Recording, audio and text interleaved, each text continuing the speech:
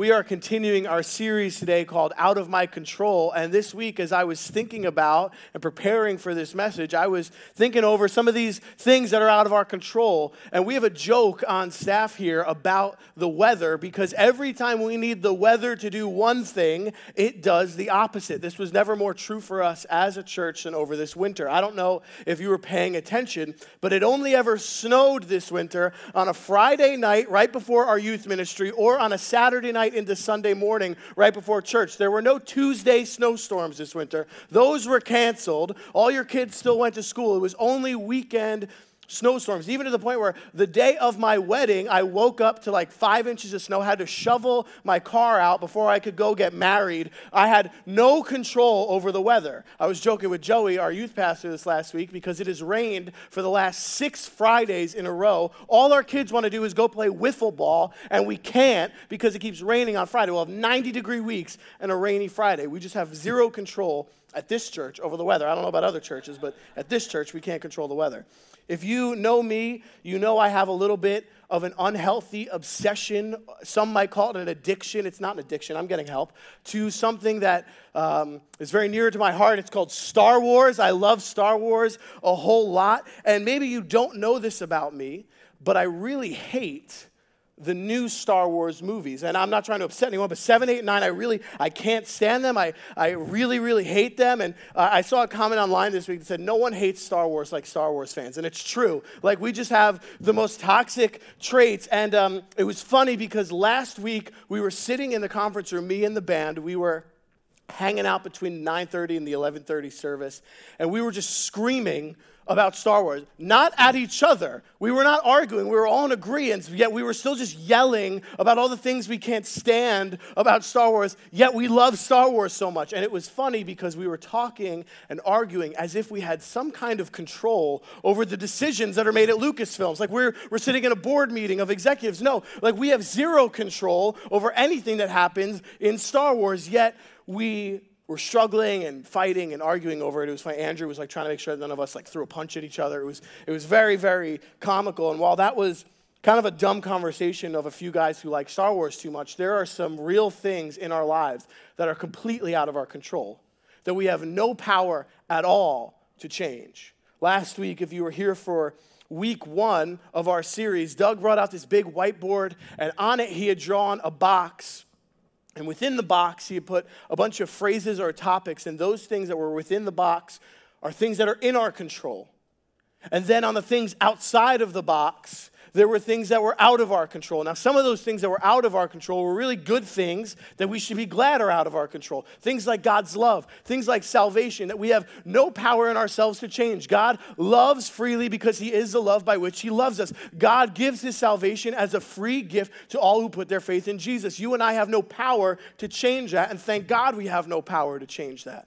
Yet there are other things that were on that board that are really difficult to come to terms with, that we have no control over. And one of those things on the board was that we cannot control how other people treat us. You and I, we cannot control how other people treat us. We sure wish we could control how other people treat us, because then life would be great. We would be sitting on thrones, being fanned by palm leaves, being fed grapes. It would be awesome. But the truth is, we have no control over how people treat us. And all of us in the room or watching online or listening back to this know what it is like to be mistreated by someone. We know what it is like to be mistreated by a friend or a family member, a spouse, a coworker, just a stranger in traffic. Like, we know what it's like to be mistreated.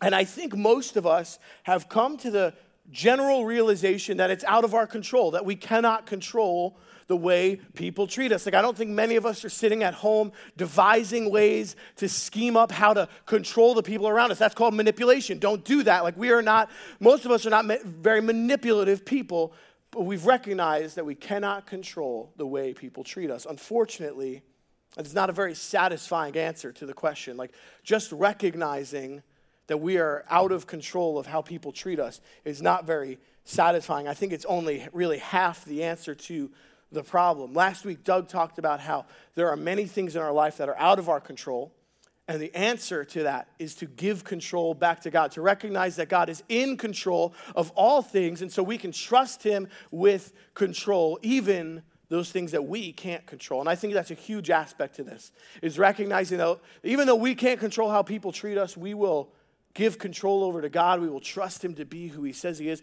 But I still think there is something God wants to show us and teach us in these moments where we feel mistreated, where we are suffering at the hands of other people, when we are in conflict with those around us. There is something God wants to show us in our response. Maybe you've realized today that you don't have control over how people treat you, but you're realizing that you give too much control to how people treat you. That you give too much control to people's perception of you. Some of us in the room today, everything that we do, every accomplishment, every achievement, everything we're working toward is to gain the approval or praise of someone else. Some of us are still reeling from the hurts of other people, the words that have been spoken over us, the things that have been done to us 5, 10, 15 years ago. We're still working through some of that hurt. Others of us have grown bitter and hateful in our heart, not just towards the people who have hurt us, but now it's expanded even to other people who haven't even really mistreated us, but we've grown so bitter that our outlook on the people around us has grown so negative. Maybe today it's time to realize that we're really bad at responding to mistreatment. We're really bad at responding to suffering or conflict. You ever respond to mistreatment and just make it worse? I've been there a million times where instead of taking a step back, instead of calming down or taking a second to pray, you just kind of make the situation way worse. You respond out of your flesh or out of anger or defensiveness, and all of a sudden the situation has just gotten so much worse. That's because the human response to conflict is usually more conflict.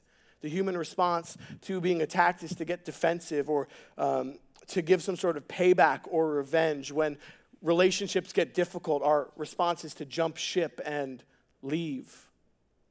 Maybe it's time to recognize that we are really bad at responding to mistreatment, to conflict, and it's time to see what God has for us in these moments. If you're not a follower of Jesus, I'm really glad that you're here with us or you're joining us online. And it's my hope, one, that you're tracking with us today, like you kind of probably see just as well as the rest of us, that there's no control that we have over the way people treat us, that we will be mistreated by people sometimes. And I hope you'll see two things today. First, that God's way for us to respond to mistreatment is so radically different than anything that you'll find across the rest of the world. You can look and look, but I don't think that this kind of response that we're going to see today is common anywhere else. And second, and more importantly, what I hope you'll see today is that there is a hope offered to you by Jesus that far outweighs and transcends the troubles of this world. So what we're doing today is we're going to look at some verses from 1 Peter and also from Romans. And these passages are super practical. They're teachings from Peter and Paul about mistreatment, about suffering and conflict. And there is an important distinction that has to be made because some of these verses that we're going to look at today deal with just general mistreatment, general conflict, like, for example, in Romans. But in 1 Peter, Peter has something very specific in mind. He has a very specific kind of mistreatment in his head, and it is persecution. Now, persecution in the context of the Christian faith is mistreatment that Christians endure on the basis of their faith in Jesus. So when a person is being persecuted, they're being mistreated or they're suffering at the hands of someone else because they are a follower of Jesus. And persecution has become this somewhat contentious topic in our culture because there have been two extremes that cropped up. And I'm going to point out these extremes not to at anybody or come at someone, but to really say maybe we could land somewhere in a healthy middle. See, one extreme that has cropped up when it comes to persecution is this idea that we as North American Christians really have no idea what persecution is and therefore could never actually endure persecution. See, this idea comes from looking at passages in the New Testament where Christians endured very extreme persecution. In the New Testament, in the first century, Christians were imprisoned, they were beheaded, they were stoned to death, they were boiled alive, they were hung on crosses, they were brutally murdered for following Jesus. And there are people who have seen that and then see the plight of Christians in other areas of the world and say, yes, that is real persecution, because there are Christians in other areas of the world where it is illegal to be a Christian, it is illegal to meet or own a Bible or own a piece of Christian literature. It is people are being carted off to jail for their faith in Jesus. There are Christians being beheaded and murdered in heinous ways right now because of their faith in Jesus. And our response to that should be respect. It should be reverence. It should be a desire to care for and support those Christians. Our hearts should break over the brothers and sisters who are losing their lives for the sake of the gospel. Yet, I do not think that it excludes any possibility of persecution here in our social context. I think that those who tend to go to that extreme, while I'm sympathetic towards their ideas about persecution in other countries, I do not think it excludes the possibility of persecution here in our country, in our context. The other extreme that I've seen people go to is not where nothing is persecution, but everything is persecution. Like you get cut off on the LIE, you're being persecuted. And obviously, I'm kidding, but there are some, and I've seen it and I've heard it, whether online or in conversations, where some Christians are attributing persecution to things that have nothing to do with their faith in Jesus. Things like their political views or who they voted for or where they stand on a social issue. And I'm not saying that you weren't mistreated for that. Like if you've undergone mistreatment for your opinion or mistreatment for where you land politically, that's wrong. I'm not saying that you haven't been mistreated or that it isn't a problem. But what I am saying is it's not necessarily persecution, because persecution is on the basis of our faith in Jesus. And I do think that persecution happens here all the time. I used to work for Starbucks, the coffee chain, and I was super vocal about my faith when I was there, and it was amazing. I had awesome conversations with customers. I had awesome conversations with coworkers, managers. I used to invite them to church. They used to come. It was great. But for every one of those conversations, there were really difficult conversations where it was more than just challenging or asking questions, where it ventured even to being attacked verbally or being mistreated in the workplace, where I really recognized, like, this is a form of kind of social, interpersonal persecution. I didn't lose my job. I wasn't going to jail. I was not being physically threatened in any way. But interpersonally, I was experiencing and seeing a level of social persecution, if I can call it that. Me and my wife, we lead the college community group, and many of the college students in our group go to secular schools right here on Long Island, and they've come to us upset and hurt and confused over things that professors have said to them or about Christians in the classroom, things that classmates have said or done, signs that have been posted in their face while they're walking around on campus. This kind of interpersonal social persecution does happen in our context. And I actually think, interestingly enough, the verses that we're going to look at in 1 Peter are so applicable to those of us in a more social context. Like some of these verses and some of the things Peter is going to say aren't super helpful if you're being dragged by your hair into prison. Like some of the things Peter is going to say just aren't very helpful for that person. There are other passages that talk to that. I think what Peter is going to talk about is really applicable for those of us in a more interpersonal, social persecution context. And this is what he says in 1 Peter chapter 3, verse 13. He says, "Who then will harm you if you are devoted to doing what is good? But even if you should suffer for righteousness, you are blessed. Do not fear them or be intimidated, but in your hearts regard Christ as holy, ready at any time to give a defense to anyone who asks you for a reason for the hope that is in you." So he starts here with a rhetorical question. Who then will harm you if you are devoted to doing good? And his point is kind of basic here. If you are devoted to doing what is good, you will avoid a lot of mistreatment. You will avoid a lot of that suffering. But that doesn't rule out all suffering. You might say, hold on, Joe, like I'm pretty devoted to doing what's good. Like I make a good first impression. Like I'm a pretty good guy. I'm a pretty good woman. Like, no, you're not going to avoid all mistreatment. I think you might avoid some.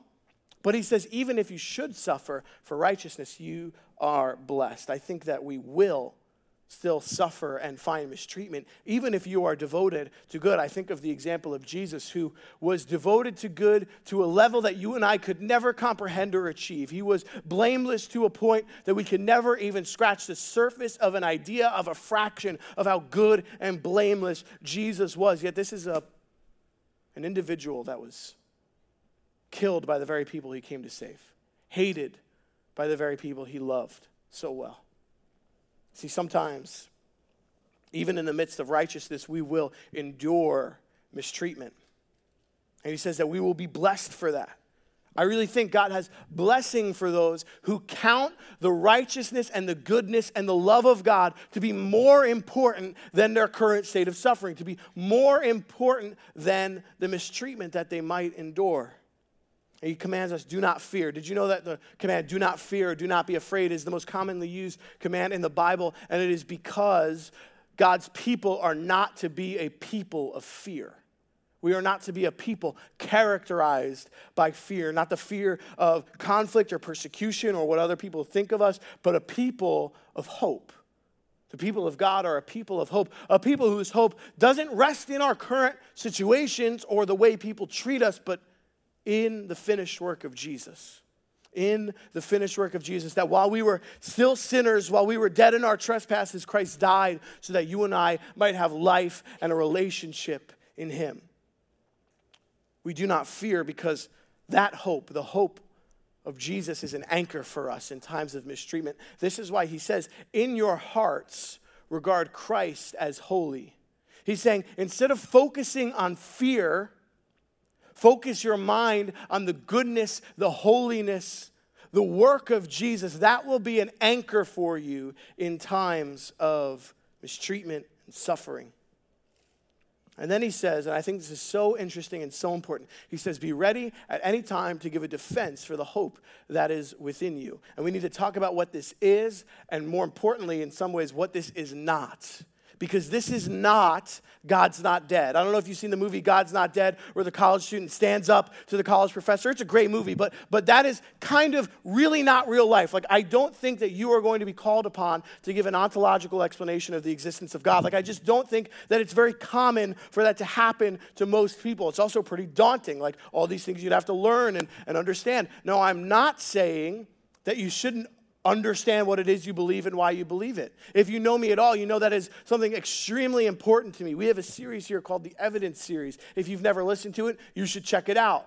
Doug talks about all the reasons why we believe what we believe, the evidence behind our faith. You should know that. You should be able to articulate it. What I am saying is I think there is a much simpler and more effective approach when we are in these interpersonal conflicts, when people are questioning us, even attacking us for our faith. And that is to share not the evidence, not the arguments, but the hope.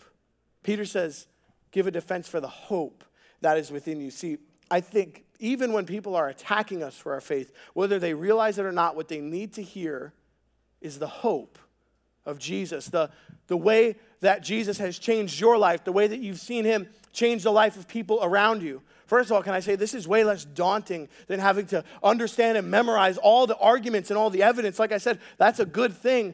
But just being able to share your story, being able to share the gospel is, one, so much easier and also so much more effective. And I used to struggle with this all the time because I had it all locked and loaded. I had all the arguments ready. People would come up, ask me questions, or approach me at work or at school or things like that, and I'd be like, man, boom, trustworthiness of Scripture, got it. Or case of the resurrection, got it. Like, I was so quick. I had all the arguments ready to go. And guess what? None of those conversations were fruitful. I never won a single person to Christ because of my arguments. And I had to learn kind of the hard way that what people needed to hear, whether they knew it or not, was the hope that I had in Jesus. If you know me, you know I love theology. I love learning. This is not me telling you not to do that. You should do that. It's amazing. But I think what people need to hear most is hope. Continuing on, Peter says this, yet do this with gentleness and reverence. Everyone say gentleness and reverence. He says, yet do this with gentleness and reverence, keeping a clear conscience so that when you are accused, those who disparage your good conduct in Christ will be put to shame. For it is better to suffer for doing good, if that should be God's will, than for doing evil. When we give a defense, we need to do it with two things. When we are before people, whether it's an argument or a debate or they're coming at us and attacking us, we need to approach that conversation with gentleness and reverence. Gentleness for the person that we are interacting with and reverence for the God that we're serving in that moment. See, it can be so hard to be gentle towards a person, especially when you are being attacked. It can be so much easier to be defensive, to fly off the handle, to escalate the situation. But to respond with gentleness is to respond lovingly, kindly, with grace and mercy towards that other person. That de-escalates. It's so hard to de-escalate a conversation. One of the only ways to do that is to respond gently, to respond with love and kindness and grace for the other person. And I think it's almost impossible to do that on our own without reverence for God. Like, we need to have reverence for God in that moment if we ever have any hope to respond gently. Reverence for God, knowing that we are his representative in that moment. Saying things and praying things like, God, not my will be done in this conversation, but your will. Praying things in that conversation to yourself like, I may not like this person right now, but I know you love them, God, so help me to love them the way you love them. How about going into a conversation with this mentality? I know that the way I treat this person will affect their view of God going forward. So I need to love them and treat them the way God loves them and treats them, because it will affect their view of God, the way I treat them. That is reverence for God in the moment. And he also warns us against responding with evil. He says it is better to suffer for doing good, if that should be God's will, than for doing evil. Basically, it's better off that you suffer for your good conduct than for your bad. And he says in this, we kind of remain blameless. Blameless in a few different ways. Blameless in our conscience, like he says. Blameless before God in that moment to say, God, I've done what you've asked of me here. I treated this person gently and lovingly the way you would have, to remain blameless before God in that moment, and most importantly, I think, to remain blameless in the eyes of others. And you might say, hold on. I thought the point of this message was not about worrying about what people think, not worrying about how people treat you, but the truth is, we are called to live in a way where we live above reproach, where we live blamelessly in front of the rest of the world. See, if you are a Christian and you are someone whose friends and family and coworkers know that you're a Christian, then everything you do, everything you say is a testimony to who God is a testimony to who the people of God is. Every word, every response, every action, it is a witness to who the people of God are and who God is. And I'm not saying that that's fair. It sounds a little unfair. I'm not saying that it's fair, but I am saying that it's true. Your life, your words, your response, even to mistreatment, is a testimony to who God is. Imagine with me for a second that you get into some sort of conflict or disagreement with someone at work or at school, and they're clearly in the wrong. They're coming at you. Maybe they're even attacking you for your faith. Everyone can see that they're in the wrong. So you just kind of respond with maybe a snide remark there, maybe a poke at their ego. Maybe a couple days goes by, you just want to tell your friends about what happened. So you're telling your friends what happened. You're painting this person in a really bad light, but it's your friends. They get it. Then a couple weeks go by, and your coworkers or classmates are talking about that person, and the second their name comes up, you jump at the opportunity to talk bad about them, to tear them down. Whenever that person walks in the room, you're ready to give them the cold shoulder, to let them know that you don't like them, even if you don't say a word to them. And guess what? That person may have been wrong in every way imaginable. But the world is seeing your response to that person.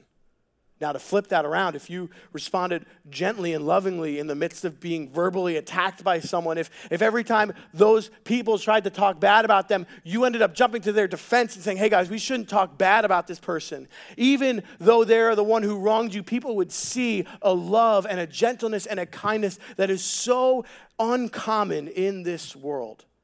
They would know that there's something different about you. They would say things like, man, maybe this Christianity church thing that they keep inviting me to, maybe it is something. Maybe I do need to check this out. Maybe I do need to accept that invitation to church with them next time. Your gentleness, your devotion to good is a witness to the people around you. I want to switch gears here a little bit as we look at Romans chapter 12. And Paul says this in verse 17. He says, do not repay anyone evil for evil. Be careful to do what is right in the eyes of everyone. If it is possible, as far as it depends on you, live at peace with everyone. Do not take revenge, my dear friends, but leave room for God's wrath, for it is written, it is mine to avenge. I will repay, says the Lord. On the contrary, if your enemy is hungry, feed him. If he is thirsty, give him something to drink. In doing this, you will heap burning coals on his head. Do not be overcome by evil, but overcome evil with good. So Paul here is talking about mistreatment. He's talking about conflict. I don't think he's explicitly talking about persecution, though I think some of this still applies to that. And you'll notice he says a lot of similar things to Peter. He says things like, when we're in the face of conflict, do not repay evil for evil. Remain blameless in other people's sight. He uses this phrase, and I think it's really a really cool phrase. He says, do what is right in the eyes of everyone. And I think at first glance, you might ask the question, how do I do what is right in everyone's eyes? Like, doesn't everyone have a different view of what is right, what is wrong? And I think getting at the answer to that question would be to love, to respond gently with kindness and grace and compassion. So like, I don't know a single person who would call that wrong. And honestly, I don't want to meet that person if there is such a person. Like I think everyone would agree to do what is right in that moment is to respond gently, with compassion, with grace. And then he takes it a bit further and he says, do whatever it takes to live at peace with those around you. He says, as far as it depends on you. This is not a cop-out. This is not saying like, oh, I did my part, but I can't be at peace with everyone because, they don't want to live at peace with me. No, he's saying, as far as it depends on you, as if your life depended on it, do whatever it takes to live at peace with the people around you. Our staff is reading a book. It's called The Peacemaker. And in that book, the author talks about what a peacemaker is, what a person who lives at peace with the people around him, what they do. And a peacemaker is someone who takes very intentional steps to live at peace with those around them. A peacemaker sometimes has to ask for forgiveness, sometimes has to extend forgiveness, maybe have a difficult conversation that you don't want to have. Maybe work at restoring a relationship that you never thought would be restored or you have no desire to really restore, but you know God is calling you to. That is what it looks like to intentionally live at peace with those around you.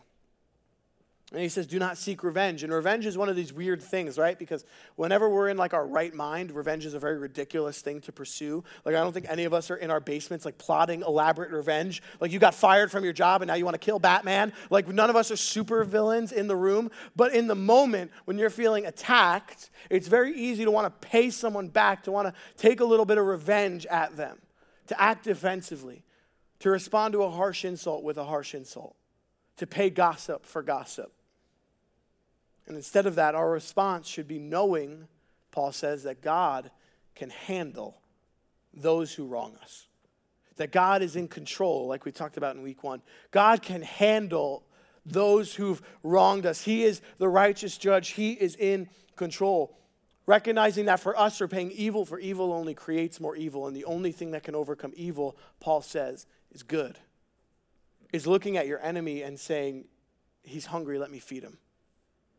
Responding with the most unbelievable kind of kindness and gentleness and grace, even towards the people that hate us. And you may have noticed up until this point that Peter and Paul are not very concerned with the people who have wronged you. They actually barely talk about the people who mistreat us. Instead, they are much more concerned with how you and I respond to that mistreatment. And it is because one of those things is very much out of our control and the other is very much in our control. See, you cannot control how other people treat you, but you can control how you respond to them. You cannot control how other people treat you, but you can control how you respond to them. That is our bottom line today. And I don't think that means you just have to walk through life feeling like a doormat, feeling like you just have to take abuse from everyone, that you just kind of have to let it roll off your shoulder and not care and just always be on and always be responding. Generally, no, I think that would be void of any hope. I think there is hope. In a few verses after our passage in 1 Peter, he writes this: the God of all grace, who called you to his eternal glory in Christ, will himself restore, establish, strengthen, and support you after you have suffered a little while. We have a promise here from God, the God of all grace. He promises to be who he says he is, that he is a restorer, a redeemer, a God who strengthens you and establishes you and supports you, even in the midst of your suffering. That is the hope that we can cling to. Our hope is not rooted in how other people treat us. Our hope is rooted in the God who is in control. We have a hope in the finished work of Jesus Christ that we talked about earlier. That we had a broken relationship with God because of our sin and because of our disobedience. And instead of leaving us to our sinfulness, instead of leaving us to eternal punishment, God loved us so much that he would come and die on the cross for our sins and be raised to life so that we might have a restored relationship with him, life eternal with him, and true joy, true hope, and true satisfaction here on this earth. Life is hopeless without the gospel. Life is hopeless without the finished work of Jesus. Let me put it to you like this. People could treat you as amazing as possible. They could treat you as horribly as possible. But life is hopeless without the gospel. Equally hopeless. And by the same token, people could treat you as amazingly as possible. They could treat you as horribly as possible. But you still have hope today because of the gospel. You still have hope today to cling to because God is in control and he is who he says he is. So as we wrap up, I want us to just talk about how we can respond, and we can respond to this really in two ways, spiritually and relationally. So relationally, just want to recap some of the things that we talked about. I know we jumped through a lot, but I want to talk about how we respond in the moment to when we feel mistreated and in conflict, and then how we respond long term. See, in the moment, we respond gently. We respond with the love and the kindness that God calls us to. But in long term, we respond by intentionally pursuing peace with others. That means with your friends, with your family, with the people in these seats, with your enemies and those who mistreat you. And I don't know what that looks like to you today. Some of us, maybe God is calling you to restore a broken relationship. I think there are many broken relationships that might exist here in this room. And some of those relationships are so important. Some of those are spousal relationships. Some of those are mother-daughter, mother-son, father-daughter, father-son relationships that need to be restored because those are such important relationships for us. Now, if you've been here for a while, you know that always comes with a huge caveat. If you are in an abusive relationship, if you are in a dating relationship, a marriage relationship, or some sort of family relationship where you are being abused, we care first and foremost, about your safety. If you are in an abusive relationship, please come find one of the pastors after service because we care most about your safety. But I think there are some of us today who God is calling to restore a broken relationship. There are others of us here today where maybe the restoration of a relationship is just not possible. But God is still calling you to pursue peace with that person. I think sometimes we think that peace equals becoming best friends again or getting right back to the same relationship. I don't think so. Maybe restoration is just not possible for you right now, but God is still calling you to pursue peace. Maybe that means forgiving them in your heart even though they have never asked you for your forgiveness. Maybe that means just not giving them the cold shoulder while they're around or not jumping at every opportunity to badmouth them to other people. I don't know what it looks like, but I do know God is calling each one of us to live at peace with those around us. And then I think spiritually we can respond to mistreatment because mistreatment is a spiritual opportunity to rightly place our hope in God, to remember and reorient that our hope is not in our current situation. It is not in the way that we are treated, but it is in the finished work of Jesus Christ. It is in the truth that God is in control and you can trust him. If you're not a follower of Jesus today, you've heard a lot about how we can respond to that mistreatment. I hope that you've taken some practical things that you hope to use, but more than any of that, you have heard that there is a hope extended to you by Jesus. That while you were alienated from him in your sin, while there's a broken relationship between God and man, he came to restore that relationship and offer you life and hope and satisfaction. And if you want to place your trust in Jesus, I'm going to give you an opportunity to do that in just a second. But church, let's remember that we cannot control how people treat us, but we can control how we respond. Let's pray together. God, thank you so much for your word that instructs us, for your word that cuts down to the heart of the issue. God, thank you that your word gives us practical instruction on how to respond to the mistreatment that we face. But God, more than that, thank you that your word reminds us of the hope that we have in the person and work of Jesus Christ, the hope that we have in you, God, because you are who you say you are. You are the God who restores and redeems and strengthens and establishes. So God, I pray that you would be with my brothers and sisters today who are undergoing mistreatment, who are suffering by the hands of others, who are in conflict with others.